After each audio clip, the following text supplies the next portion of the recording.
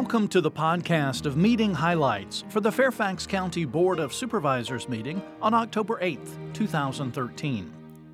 The board received a presentation by Fairfax 2015 on the World Police and Fire Games to be held in Fairfax County June 26 through July 5, 2015. The board made presentations to community groups and individuals. The board designated October as Breast Cancer Awareness Month in Fairfax County and November as Adoption Awareness Month in Fairfax County. The board recognized the McLean Little League Majors softball all-star team for advancing to the World Series Finals, the Fairfax County Human Services Council for its 25th anniversary, Shiloh Baptist Church for its 140th anniversary, the Fairfax County Computer Clubhouse for receiving Kudos Awards from the Intel Computer Clubhouse Network, Glendy Bowman, chair of the Fairfax County Head Start Policy Council, for being awarded a scholarship from the Virginia Association of Head Start. In recognition for her many years of community and exemplary volunteer work in Fairfax County, Viveka Fuenzalida was honored by the board with the 2013 Barbara Varon Volunteer Award.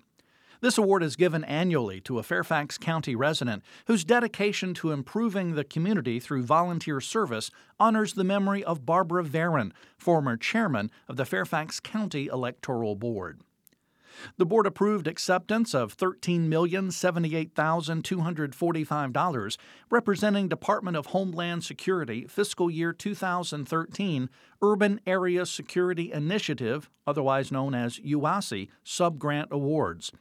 DHS provides financial assistance to address the unique planning, training, equipment, and exercise needs of high-threat, high-density urban areas to assist in building an enhanced and sustainable capacity to prevent, respond to, and recover from acts of terrorism. These funds will be used by various county agencies to enhance security and overall preparedness. The board approved an agreement between the Fairfax County Police Department and the Virginia State Police for the Nova DC Internet Crimes Against Children Task Force.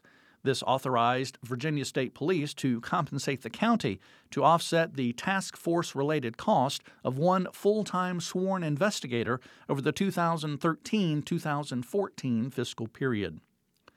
The board approved a memorandum of understanding between the Fairfax County Police Department and the Federal Bureau of Investigation regarding the Child Exploitation Task Force.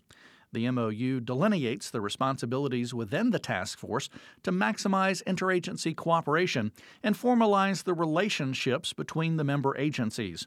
The agreement also authorizes financial reimbursement from the FBI to the Fairfax County Police Department in the form of overtime paid for the use of department personnel.